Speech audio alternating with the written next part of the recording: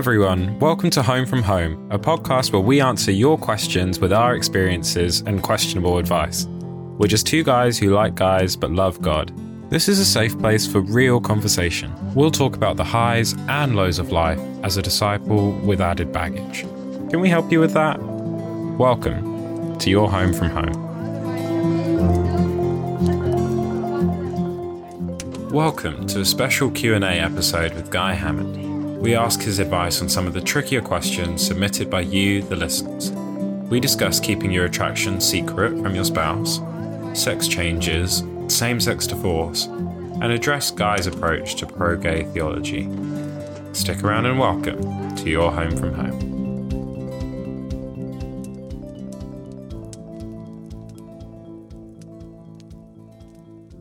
We are here with all of us in the recording booth. Guy has taken a break from his busy writing schedule where he's been slaving away over a typewriter. Thanks for joining us, Guy. A typewriter? Good Lord. Yeah, no typewriter. That clickety-clack sound. Yes, right, right. We can just imagine. And big glasses and candlelight. Exactly. Actually, the reason why I had to stop writing today is because the ribbon ran out and I needed to go to the store and get a new ribbon so I can keep typing. I see. The hard thing about typewriter is you can't really erase what you do. You just have to... Every word you write needs to be good, and then you keep going. I know, or could you just imagine, scrap out the page dramatically. In the old days, like when they had to write with a feather, you know, and you just, what do you do when you make a mistake on this? You're almost at the bottom and you make a mistake. Can you imagine how frustrating that would be? You'd have to start all over. Oh, no. Terrible. No, I'm just using my Mac. I'd love to read your next book, Guy, with a feather. It would be really nice to see it all handwritten. Yeah, anyway. No, I don't know if there's going to be another book after this one. I think I'm pretty much done. I think I've said everything that needs to be said. Oh my gosh. Okay. I think you're a fantastic writer. So I think you should write many, many more books if you can. But if you don't have it in you, I won't hold that against you. Thank you. My wife thinks I'm a fantastic writer too. Based on the sales, though, not too many people agree with you. But anyway, thanks for the kind comment. Well, oh no. It's a lot of, hey, a lot of writers didn't get big until after they passed away. So maybe like a true artist, you have to die first. Well, you probably won't have to wait that long, actually, then. Oh, my gosh. Yeah, you got me dying on this podcast. How encouraging. Okay, good.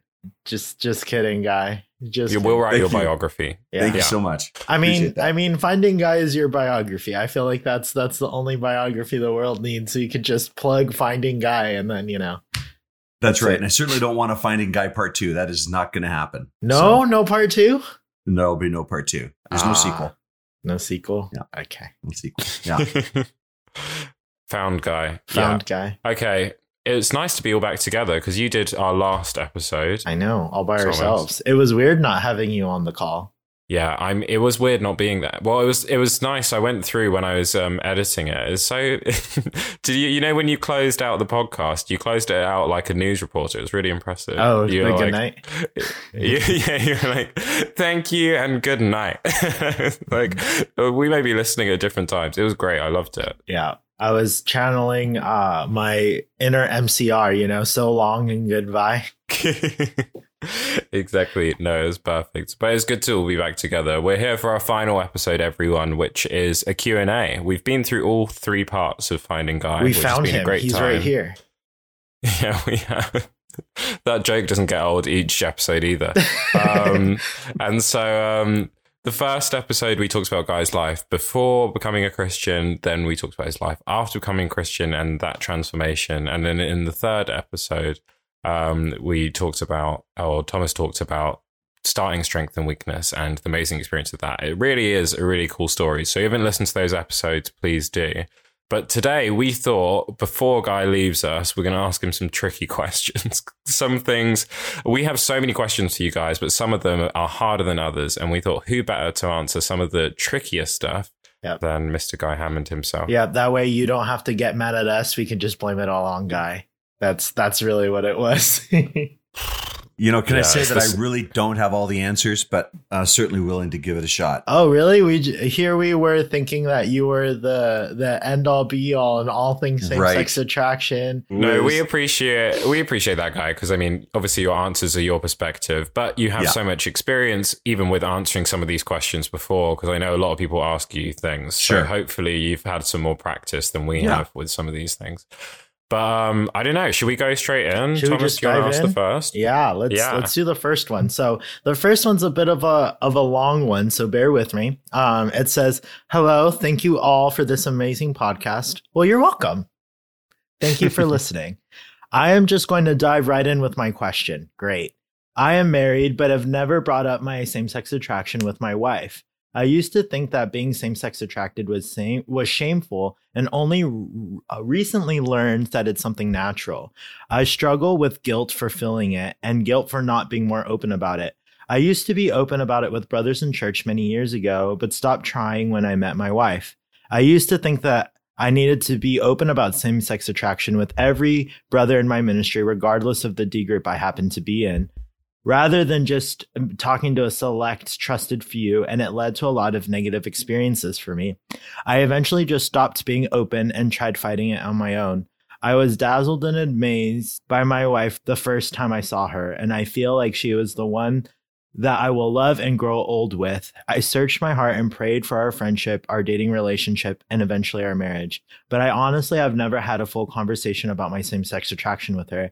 And I see that it really is holding me back from building a deeper, more physical relationship with her, which I so strongly desire to do. But sometimes I have trouble doing. I'm disappointed that it took me so long to accept my same-sex attraction as being natural, and I still have much to learn. I'm wary of fearing shame and hurt when I try to be open, but I'm willing to accept who I am. I want to repent and be open about my same-sex attraction, both with my wife and other people I can trust, but I'm not sure how to go about it after being silent for so long. Wow. That's a great question. What do you think about that one, Guy? Well, I certainly applaud his longing and desire to live in the light, especially in regards to his relationship with his wife. I mean, that is the most important relationship he has on the planet. It is a gift from God. I'm so encouraged to hear the tone that he is using when describing how he feels about his wife. For a same-sex attracted man, being married to somebody of the opposite sex certainly brings its unique nuances, some unique challenges to the relationship. But as being one who is on his second wife, I can tell you that there's no reason why you can't have an amazing, wonderful, love-filled relationship with somebody of the opposite sex for the same-sex attracted Christian. And it sounds like that he's experiencing that. So I'm so glad to hear that. I think that it is important for him to talk to his wife about this.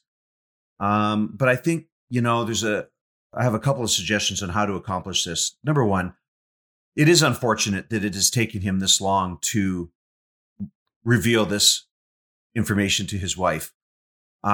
He shouldn't be surprised that she may feel a sense of betrayal that he had not been open with her previously. And he's going to have to deal with that, and I think apologize for that. I don't think it was fair for him to marry her without really bringing this into the light and letting her know, what she was getting herself into. So it is unfortunate, but that doesn't mean it can't be fixed. I think it's all in how he approaches this. It sounds like he has been living very successfully as a Christian man, holding to what the Bible teaches in regards to sexual ethics, that he's stayed faithful to his wife. In other words, homosexuality is not controlling him. He is controlling it. And I think when he presents this information to his wife, that's how he needs to present it. Saying something like, honey, I'm so sorry I wasn't open with you previously about this. I should have. I ask for your forgiveness. I want you to know that I do live with same-sex attractions, but here's the thing. It does not control me. I control it. I am living a faithful, righteous, godly life. I have some trusted spiritual advisors in my life that I'm open with, but I want to include you now. And I just want you to know that I'm doing great spiritually. I'm never going to go back to that kind of life or participate in homosexuality. I love you. I love the Bible. I love the Lord's church. And I'm devoted to you the rest of my days. But I do have this struggle in my life. And I'm so sorry I haven't told you previously, but I want you to know now. And I certainly welcome you to ask me anytime how I'm doing in this regard. And I promise to not continue to hide this, but to discuss this whenever you feel like that would be helpful. And even giving her the ability to speak to the other brothers that you've already included in your life who are walking alongside you in this. The goal is to let your wife feel secure in knowing that even though that you're struggling with this at certain times in your life, it's not controlling you. You're really doing great spiritually. So you want her to have that confidence. So yeah, there needs to be an apology. There needs to be an acceptance of the fact that you should have done this earlier. But I think from the sound of the note, you can actually absolutely say that you have lived faithfully before the Lord and faithful to her. And now you're just including her. And she should be very confident in the fact that you are really doing well spiritually in this regard. So yeah, it can totally be done. And I would even say, hey, reach out to me personally if you need some extra help. Whoever this individual is, reach out at me at strengthandweakness.org, and I'll talk to you. And even my wife would be more than happy to speak to your wife if she needs somebody to help her through that. I mean, that's what our ministry does. That's why we're here. So you're not alone in this. And if you need some further assistance, contact us and let us know, and we'll help you out. Yeah. That's amazing. That's great. Thanks, Guy. Because, yeah, I really do. I feel for this guy because it's, I don't know. Yeah. He's been very vulnerable, and it's amazing just how he talks about his wife, but I guess the longer you go without talking about it, the harder it is to bring it up, or it never feels like the right time. So yes.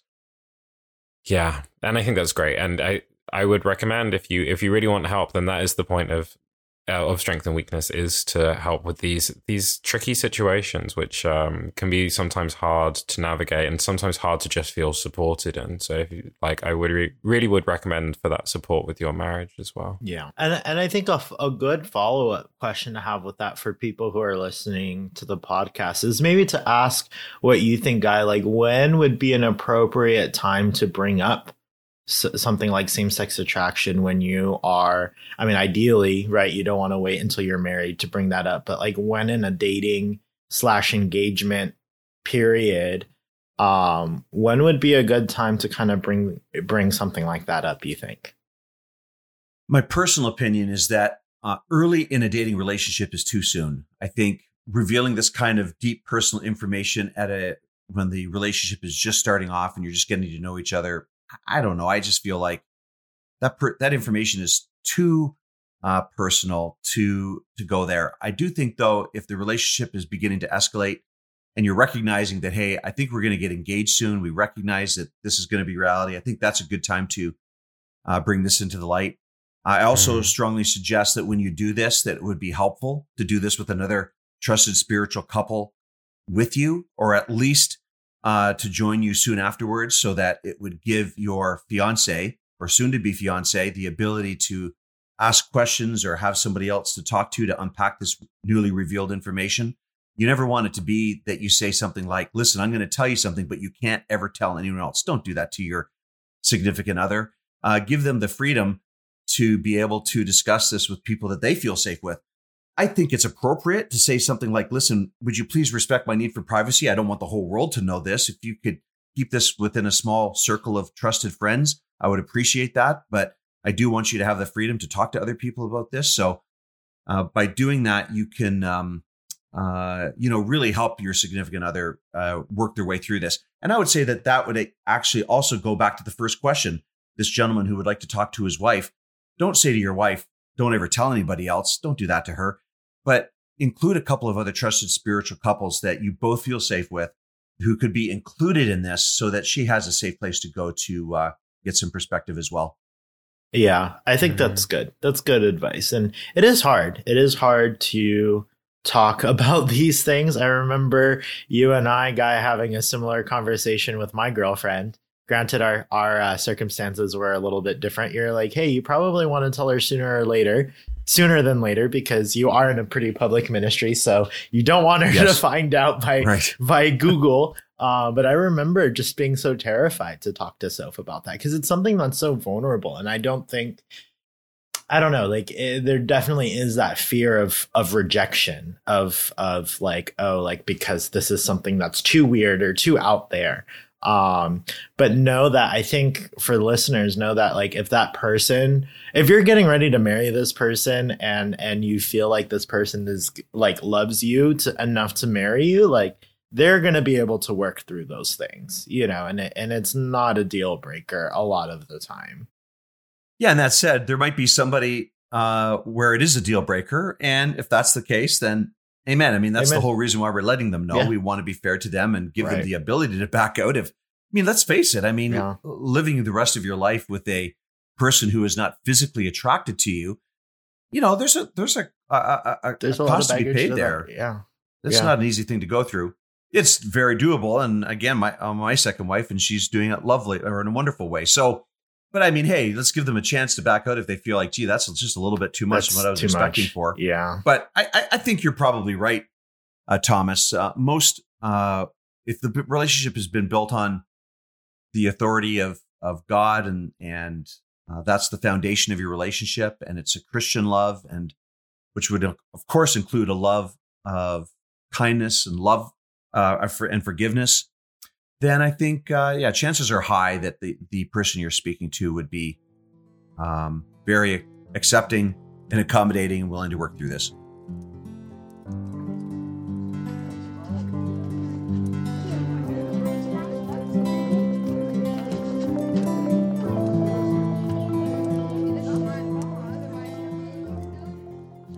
We have 2 buzz questions, which we'd love to hear your thoughts on, because we don't know exactly where we land with them.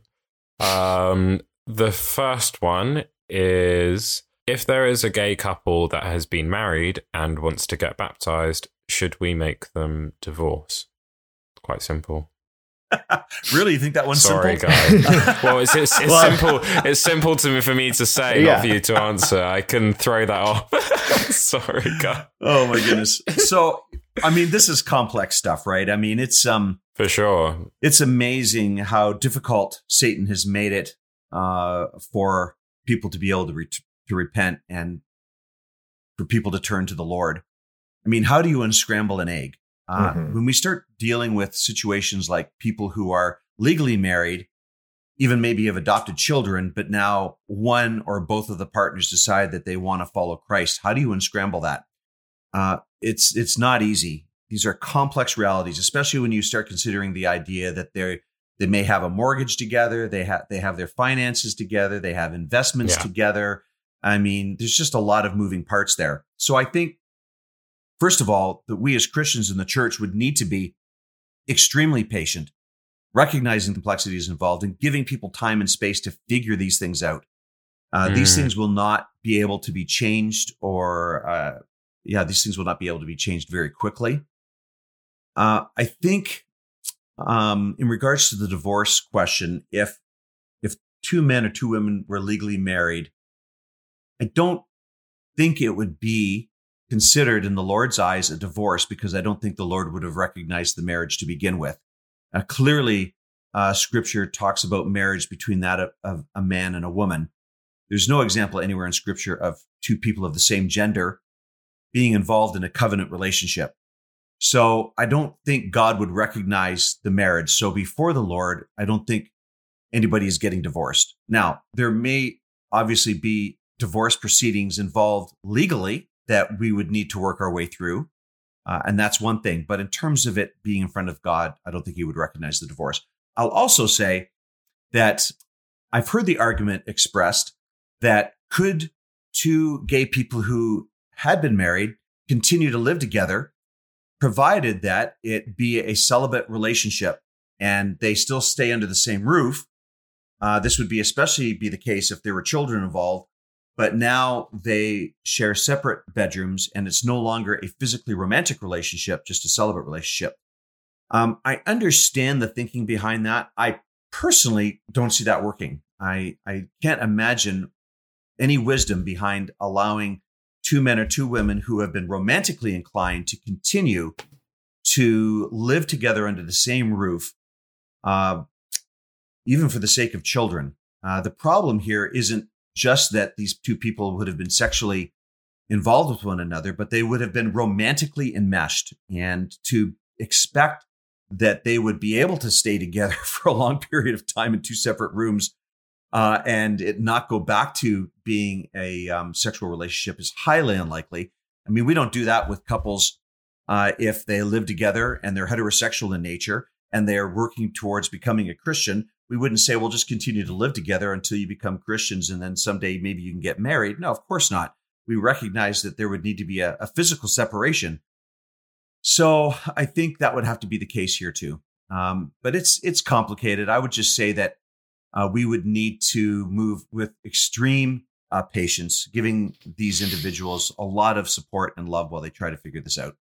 Yeah, I think that's the key word that you say is patience. I think sometimes, I don't know, I think sometimes in church culture or whatever, we want conversions to be quick and easy. You know, we want them to be immediate and being like, oh my goodness, time is of the essence. We don't know when tomorrow is, and we don't know if tomorrow's promised and all of these things. But I think having the key for patience of understanding that these are complex issues and they don't happen right away. And I mean, you always say that, you know, Guy, it took you 2 years, you know, and that's amazing, because I don't know that a lot of churches may not have the patience to do that. So I think that's the key. That's the key phrase, is patience and understanding. Well, I think one of the things we have to recognize is that this stuff is messy. Yeah.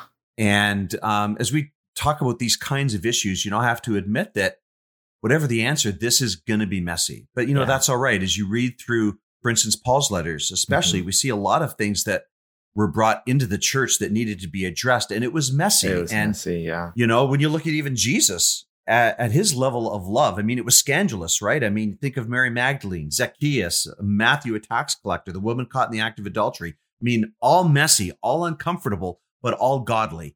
And we get into trouble in the church when we think that everything has to be very neat and clean, and we have to have these absolute, clean, perfect answers to everything.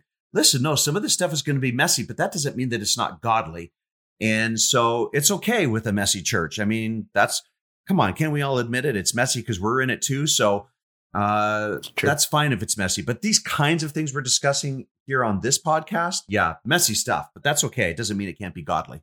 I love like just the approach of, I think, there's kind of two understandings which are essential, which is like understanding just the mess and complexity of these situations, especially to do with sexuality and relationships and spirituality. And so there's number one, the understanding of the mess, and then number two, just a real imitation of Christ's love, of that patient love, which will really walk through. And I think you bring up such a great point, Thomas, that that I can find actually often in my own heart and in our church culture, we can be we don't do those things. We don't understand the complexities of people's own journey. And we also can be quick to be impatient and just kind of want to find a solution very quickly. And that's not something that's necessarily biblical. I think that's something that's just our own humanistic nature of wanting things to be resolved quickly. And so those sounds like great responses.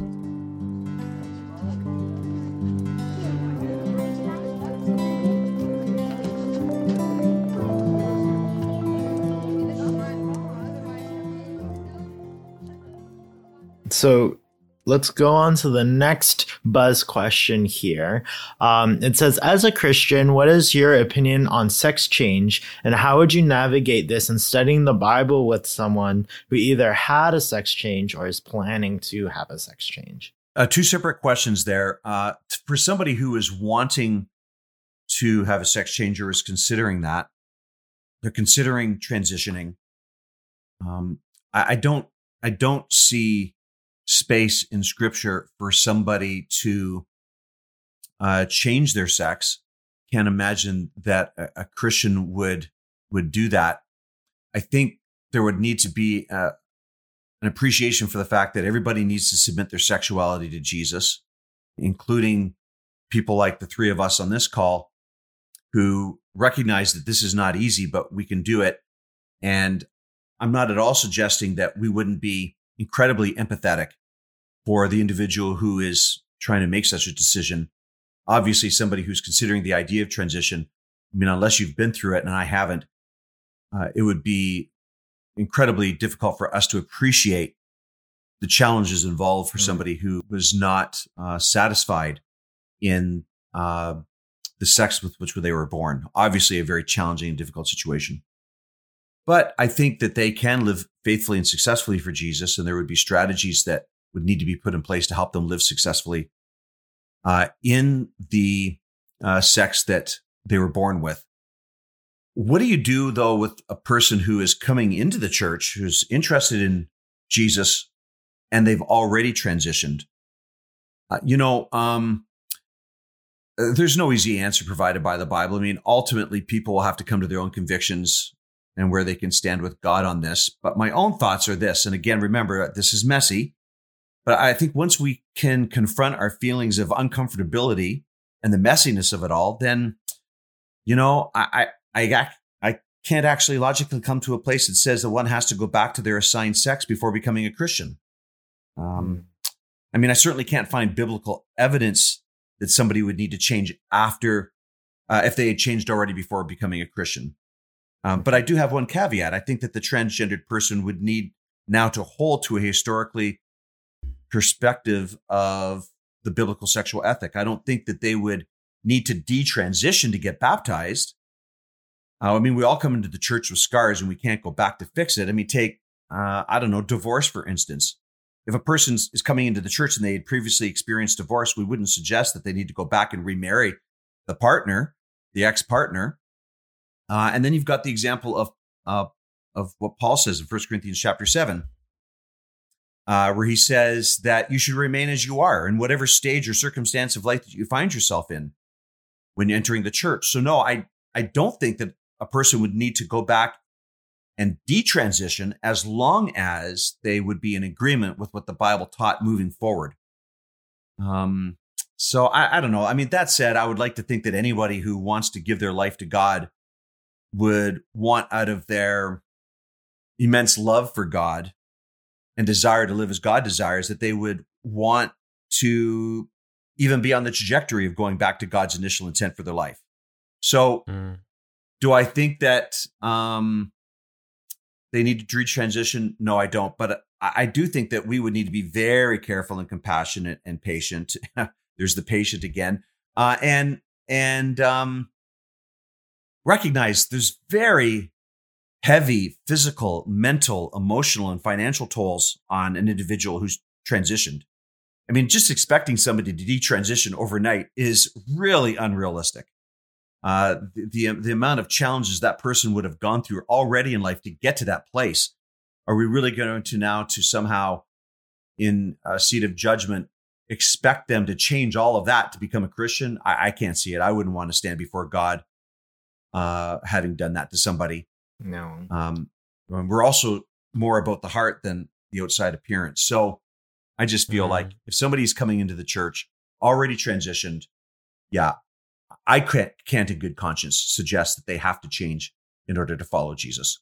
Yeah. Again, we go back to the word messy, right? Where it's not always clear cut, but I like what you said about the scripture of talking about come as you are, right? Because I would think, and a lot of the things following God is a lot of a matter of the heart, of what's in the heart. So it's like, if you, even for me, right? And I know this is different because we're talking about sexuality versus gender, which is two different things. But I know for me, as when I came back to church, I can't go and undo all of the decisions that I made when I left, and I can't undo the things that I've experienced, but I can choose being like, okay, I'm going to come as I am with the knowledge that I have. Yes. And I'm going to submit that to God, and I'm going to want to, whatever that looks like, I'm going to want to figure that out. And I think that's ultimately what it is I think with a lot of these questions of how do we study the Bible with people? How do we figure this stuff out? I think sometimes what we forget is that we get so focused on what's going on in the person's life, quote unquote, sin wise, or getting into theology or the scripture of the right or wrong way. But we forget that a lot of it is a relationship and it's showing someone a loving God who wants a relationship with you.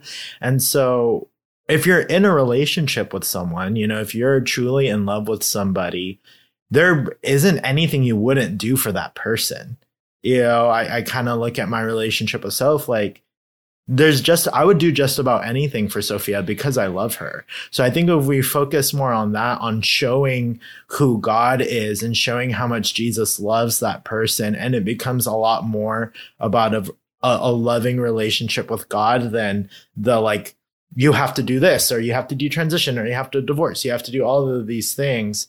You know, we have to, again, assuming that they fall in love with God first. So I think that's the important part, and kind of the advice I would always give to people who are starting the Bible with people, regardless of what the sin or whatever they're struggling with is. You can't expect someone to change their entire life and their entire worldview without being in love with Jesus first.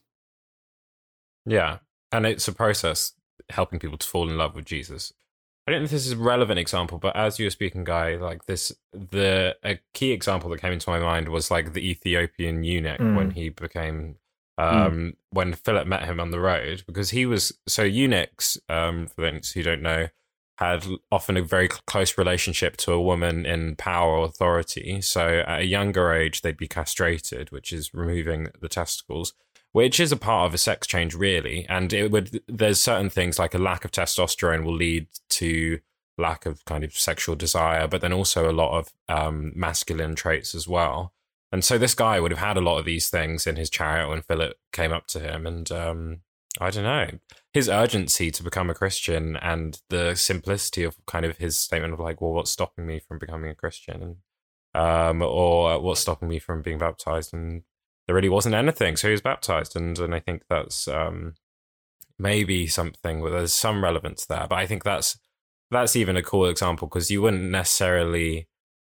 When I was growing up reading that, I had no idea that there'd be any kind of issue of gender or masculinity in some of these people becoming Christians, but there were. I mean, sometimes we just don't. We need to dig a bit deeper in the Bible to see that there's some cool examples there as well, and some precedent.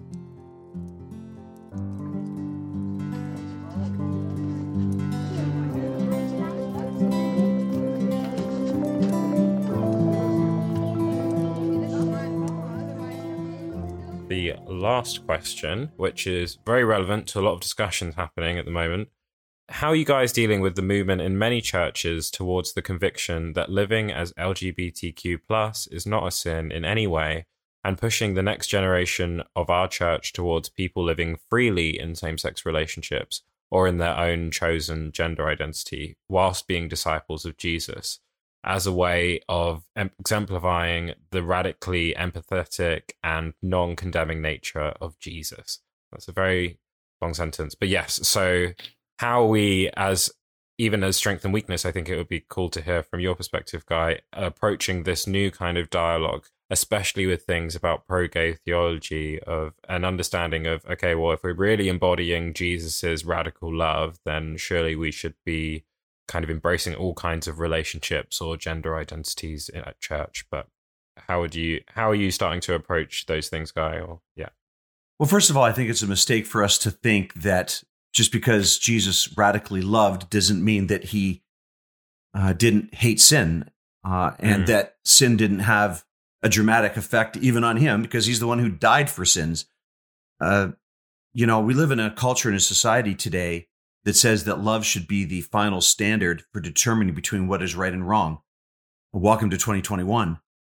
But while I understand that argument would be logical for people who are not adherents to what the Bible teaches on these things, that cannot be the standard for the Christian. Love cannot be the final determining factor between determining whether a relationship is right or wrong. I mean, love may be very sincere, but it might be very sincerely wrong also.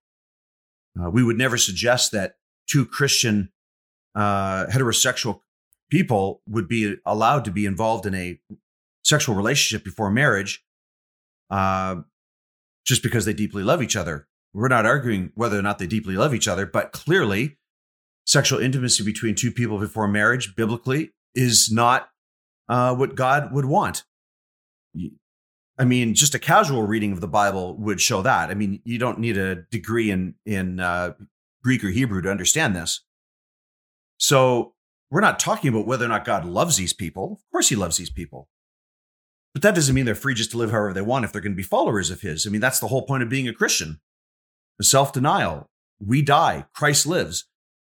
So this whole idea that somehow, Jesus approves of everything, that's ridiculous. Does Jesus love everybody? Yeah, that is absolutely true.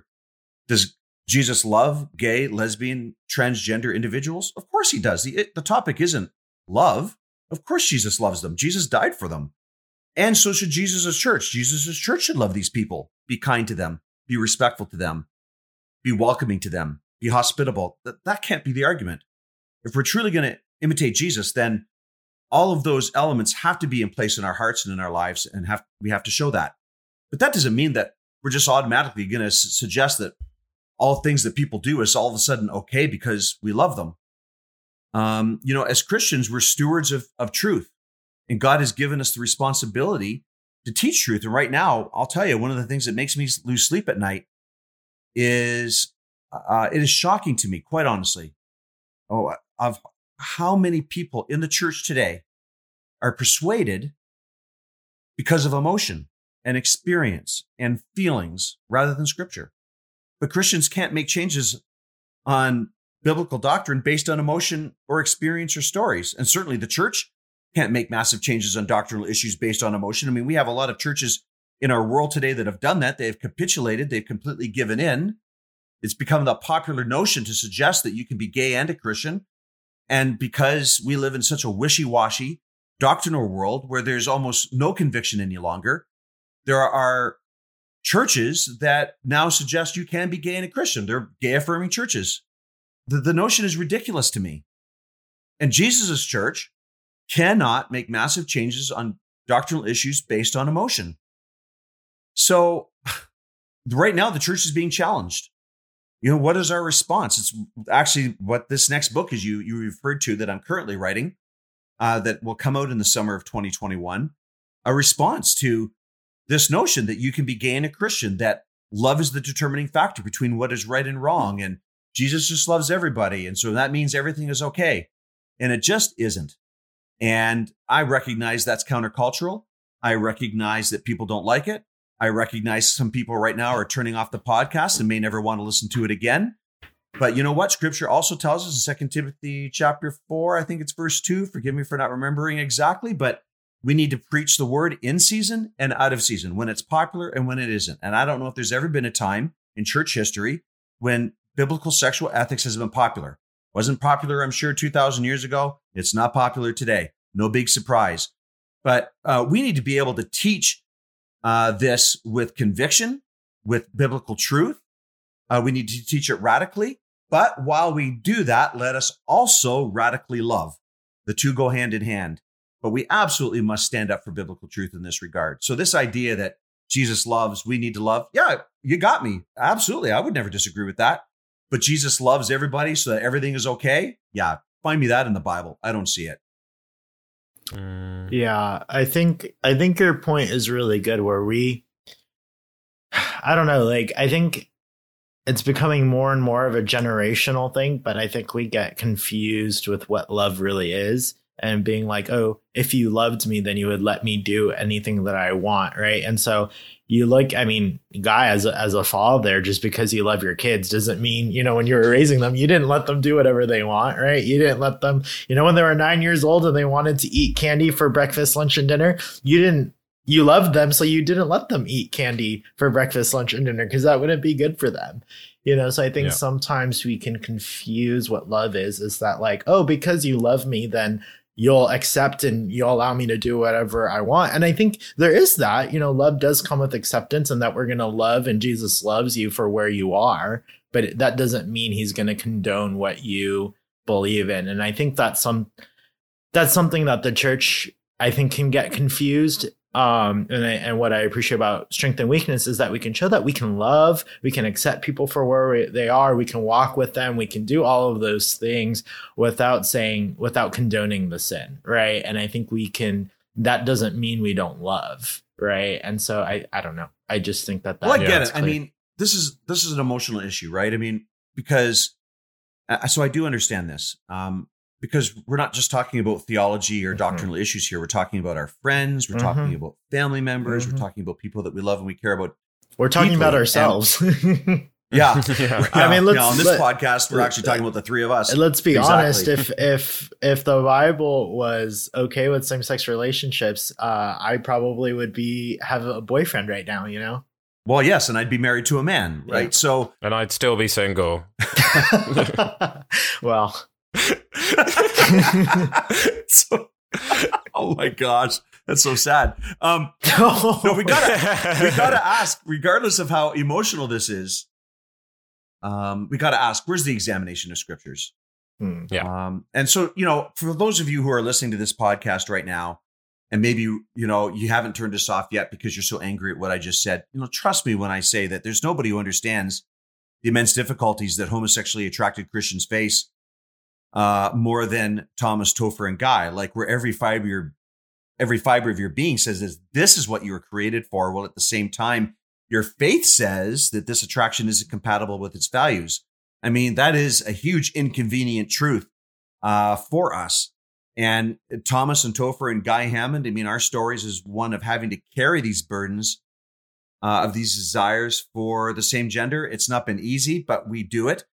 And, as Christians, we deny them, trying our best to grow in our obedience and our love for Jesus and God's plan. And in doing so consistently, resist the temptation to turn to our own plan. So we get it. We understand the tension here. But the idea that somebody be gay and a Christian is a ridiculous notion to me. I see no room anywhere in scripture for that. Read my next book coming out in the summer if you want to talk more about it. But yeah, I don't see any space for that at all. And again, that our ethic would be decided upon, our ethos would be decided upon love alone, that would be the deciding factor between right and wrong. Yeah, good luck with that. I don't see that anywhere in the Bible. That's ridiculous. Yeah. I agree. And I think it's something that I can find the rhetoric quite frustrating sometimes with this pro-gay theology movement, because sometimes it's driven often not by people who are... It can sometimes be people who are same-sex attracted or part of these churches, but then also it's often like not, and it's general straight or heteronormative people who are pushing for this, which I find frustrating sometimes because I'm like, well, can we ask and include the experiences of, there's so many same-sex attracted disciples who are part of our family of churches and various churches who have really amazing lives, and that's not something that I don't know. I just think there's a point there that I wanted to make, that like we should care about the perspective of those, especially who are same-sex attracted. And we understand, of course, how difficult it is. But I mean, ultimately for me, the process of surrendering this hasn't been something which has just been painful and awful. It's actually been profound and really faith-building, and something where my identity is in something which is so much deeper than my sense of gender, so much deeper than my sexuality. And I think just succumbing to that pressure of, okay, well, no, those things are important defining parts about yourself, to me feels like a cop-out in faith. I don't know, I just want to celebrate as well, like, even though it is a burden, it's something which has really refined our faiths, and God has really chose to bless our lives through it as well. Yeah. But yeah. No, I want to, take a moment to say that. Like, I completely agree with you. I think there's been so much, I mean, watching Finding Guy, knowing you, Topher, and our stories, and just knowing of how much we've grown through this and how deep our relationship with God is because of this. I think like to deny yourself of that and just cop out and do what's easy, think about where our relationship with God would be, like, it may not be as strong. And so I just want to speak for everyone who's listening. Like, we get it. We know it's difficult, but like, also know that there's a lot of beautiful things that can come from it. And for people who, I think to your point of people, a lot of the people who are pushing for it are straight. Like, I get that, but I can also see why they're pushing for it, because it's their friends, it's their family members, it's the people in their lives that they love, that maybe they don't want people to feel like they have to suffer in that way to be loved by God or to be okay with God. But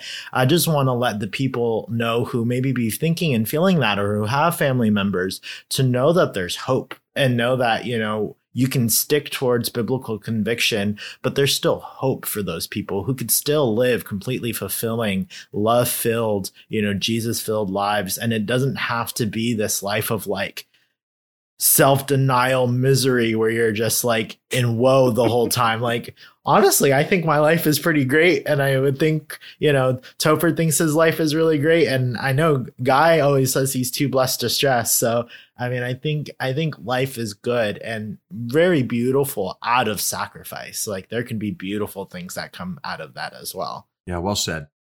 And that's a great place to end. Yeah, I think so. Guy, thank you so much for joining us over these last 4 episodes. We know you have been busy, and it's been so good to have your thoughts and inputs, and also just for our listeners to get to know your story, because, me and Thomas already had known you before, and it's been so great sharing just the things that we really love about you with our listeners as well. So thanks so much for joining us, Guy. Yeah, thanks, Guy. Thanks for having me, guys. Super appreciate it. And thanks for all the work you're doing on this podcast. It's become a global phenomenon, and so proud of what you guys are accomplishing. Thank you. Well, really quickly, do you have a release date for your book of when people should look for it and what it's called so that they can Google it when it does come out? Oh my gosh, you're putting me on the spot. Well, things always change when it comes to publishing, but right now, people are going to be able to start pre-ordering the book. I believe it's on June 15th, and the book is called Gay and Christian with a question mark, how pro-gay theology is smashing into the church like a speeding train without a whistle.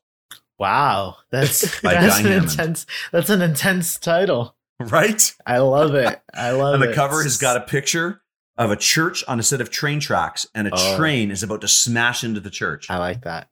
Dramatic. Right? My gosh, there's so much urgency. That's the book version of clickbait. Exactly. And if people want to reach you and ask any questions, what's the best way that they can reach you, Guy? Contact Thomas and Topher and ask them. Okay, perfect. They can absolutely reach out to me anytime, me and my staff. info@strengthinweakness.org.